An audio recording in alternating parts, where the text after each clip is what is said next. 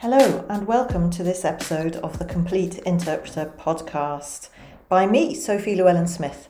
You may know me also by my social media handle, Terp Coach, or just as the Interpreting Coach.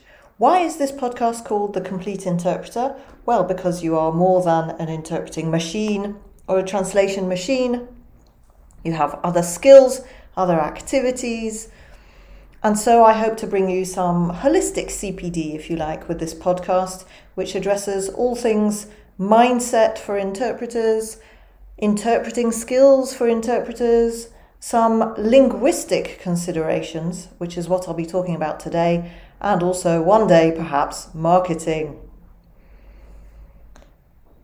I said I was going to talk about language today, and it's a rather somber topic that I'm going to address. I'm sure you, like me, have been very much affected by the events that are unfolding in Gaza at the moment, by the attack by Hamas on Israel, and also by over a year and a half of conflict in Ukraine. It's very difficult to understand and digest what's happening, and also to think about the possible consequences for all of us, for all of humanity and geopolitically. Now, I don't want to turn this into a political podcast, and the reason I'm mentioning it at all is because some interpreters have to interpret speeches or contributions to conferences that are to do with the conflict in Ukraine or the conflict in Gaza. For example, if you're a UN interpreter, or maybe in many other situations. That can be very difficult to do for many reasons. First of all, you might be interpreting something that's very sensitive from a diplomatic point of view, so you want to get it absolutely right. Also, we're talking about horrendous, sickening events, and that can be psychologically difficult for the interpreter. And then there is a certain vocabulary that people tend to use when talking about events like this. Sometimes there are euphemisms that are employed, for example, to talk about death, and it's easy to get the tone wrong. So I wanted to see if I could give you some help for when you are interpreting in situations where you're talking about an attack. It might be a terrorist attack, it might be an invasion, it might be a conflict, it might be some other event that is tragic and abominable. Okay, I'm just thinking how to present this information. Really, I'd like you to do some of the work. So if you're in a place where you have access to a pen and paper and you're able to pause the podcast for a bit and do some brainstorming, then I think you'll get more out of it. But obviously, some of you may be listening to this podcast when you're out and about. Fair enough. The first thing I want to do is look at some adjectives, some vocabulary that you can use to describe deliberate acts. Let's look first of all at some synonyms, some adjectives that could be used to describe something that is appalling or despicable. And if you're able to, pause the podcast now and write down a list of adjectives that have that same meaning as despicable or appalling. So I'm thinking here of characterizing the attack itself or the people who've perpetrated that attack.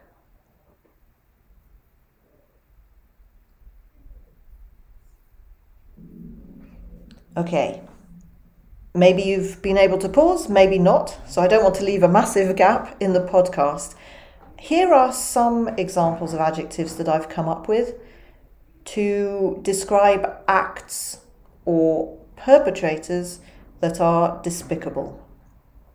Awful, ignominious, contemptible, disgraceful, loathsome, reprehensible, shameful, vile, abominable, appalling, awful, disgusting, and heinous, heinous in British English, I think, but you may have heard that pronounced heinous before. Now I'd like to flip things and try to come up with a list of adjectives from the point of view of the observer of these events that are unfolding. So I'm looking now for adjectives that are synonyms of shocking. In other words, they relate more to the emotions that would be felt by people who are witnessing these attacks or who are the victims of such events. Pause now if you're able to and brainstorm some synonyms for shocking.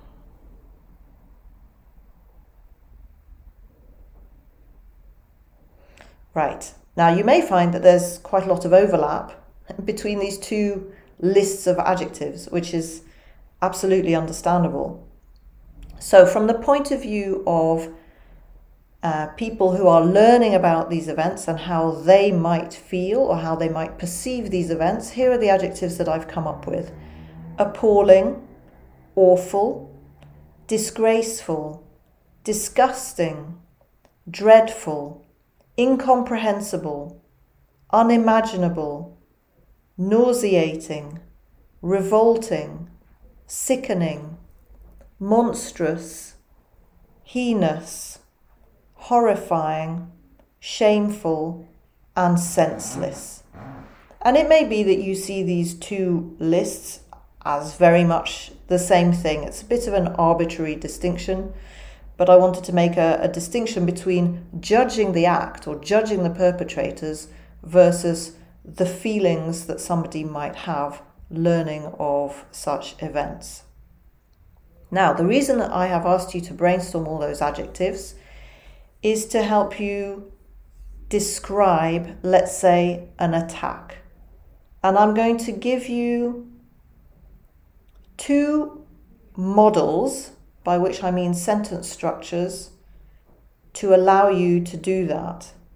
And now you have a whole list of adjectives that will also help you. Model 1 goes like this: a something attack on someone by someone. So you're going to have an adjective in that first position, an adjective attack on adjective noun by adjective noun. This will become clear in a minute. And of course, you don't have to have every component of that model. You don't always have to have every adjective. But that's a model of a type of phrase that will come up very often when people are describing attacks or invasions or events of this kind. Here are some examples. This was a callous attack on innocent civilians. So you can see there, callous is the first adjective, a callous attack on, adjective noun, innocent civilians. This was a cowardly attack on innocent people. A shameful attack on unsuspecting civilians by a callous sociopath. A horrendous attack on defenseless children. Hopefully you can see the model there and you could see how you could slot in some of the adjectives that you brainstormed a minute ago. The second model focuses less on the people involved and more on characterizing the attack.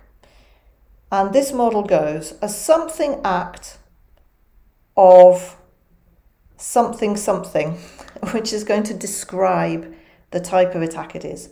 So you'll have an adjective, a something act, an adjective act of adjective noun. And you could also add by adjective noun if you like. Here are some examples just to make that clear. This was an appalling act of senseless violence. This was a vicious and contemptible act of brutal slaughter by a deranged extremist. There you can see I've put two adjectives in front of act. This was an unimaginable act of appalling, sickening cowardice. And there I've put 2 adjectives in front of the word cowardice. I hope that's given you some ideas for describing acts of violence or attacks and describing the parties that are involved in those attacks. Now, our next category is the scale of the effects of this act. So to describe the scale of the effects, which is something that may well come up in a speech on this topic, first of all, if you are able to brainstorm for a minute, I'd like you to write a list of adjectives that you could use that would go with a word like scale or proportions, so that you can describe the scale of the attack. I'm going to pause now while you think of some adjectives to describe scale or proportions.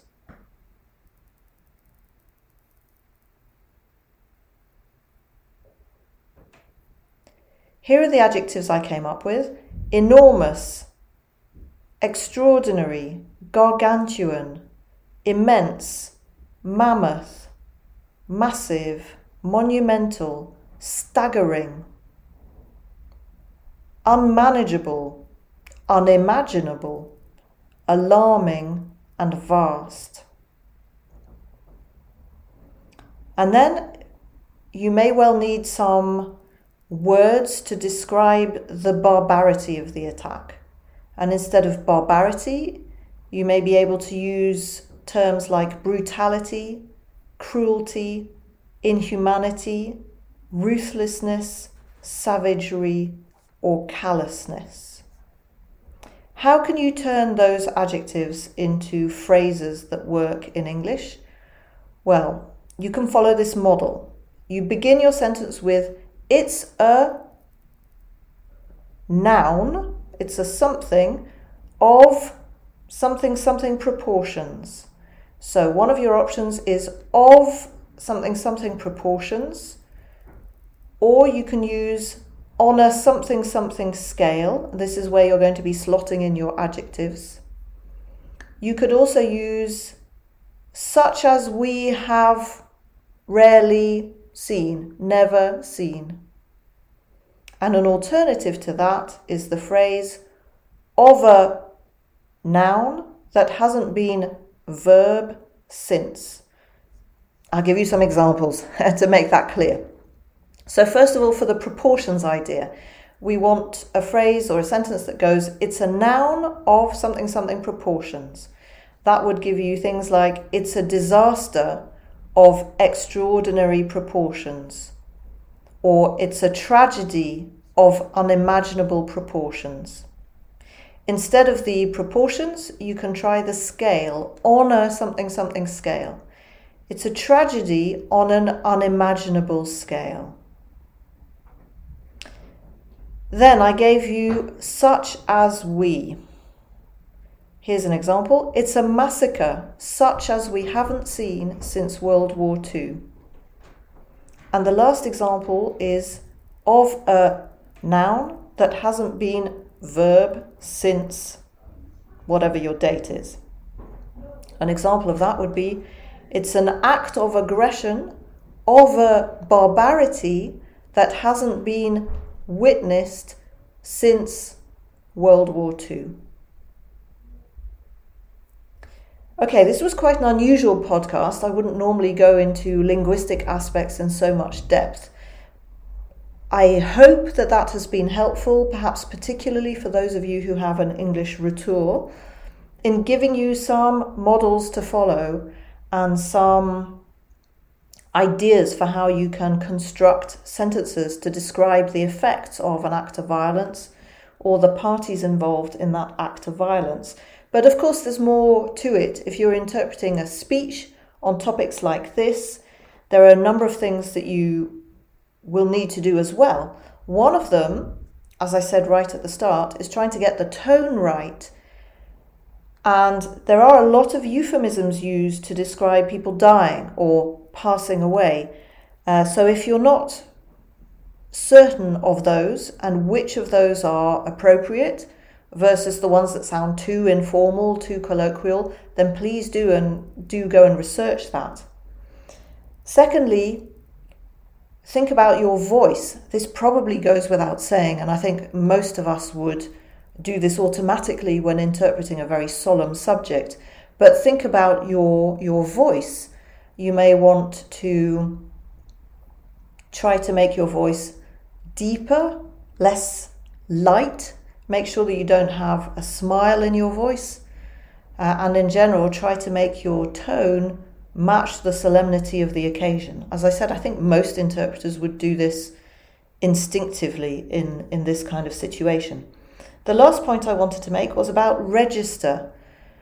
I think if you're interpreting a politician who is speaking after an attack or some kind of act of violence, you're likely to be dealing with a relatively formal register.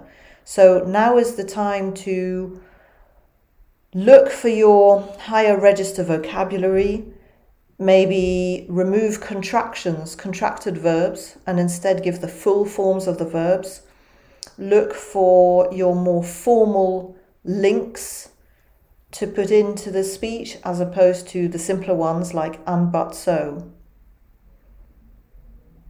Let me know if that was useful. You can email me at info@theinterpretingcoach.com. A rather unusual podcast today, and I hope that you don't think that by talking about these dry linguistic aspects, I'm minimizing the human element of this. That is not the case at all, but as I said, this isn't a political podcast, and so I was trying to look at current events from an interpreter training point of view and see if there was anything that I could offer you to help you in your interpreting, as I said, particularly if you have an English B. Do let me know what you'd like me to talk about next. You will find a very short form in the show notes where you can just let me know what you'd like me to discuss. Speak to you soon. Bye.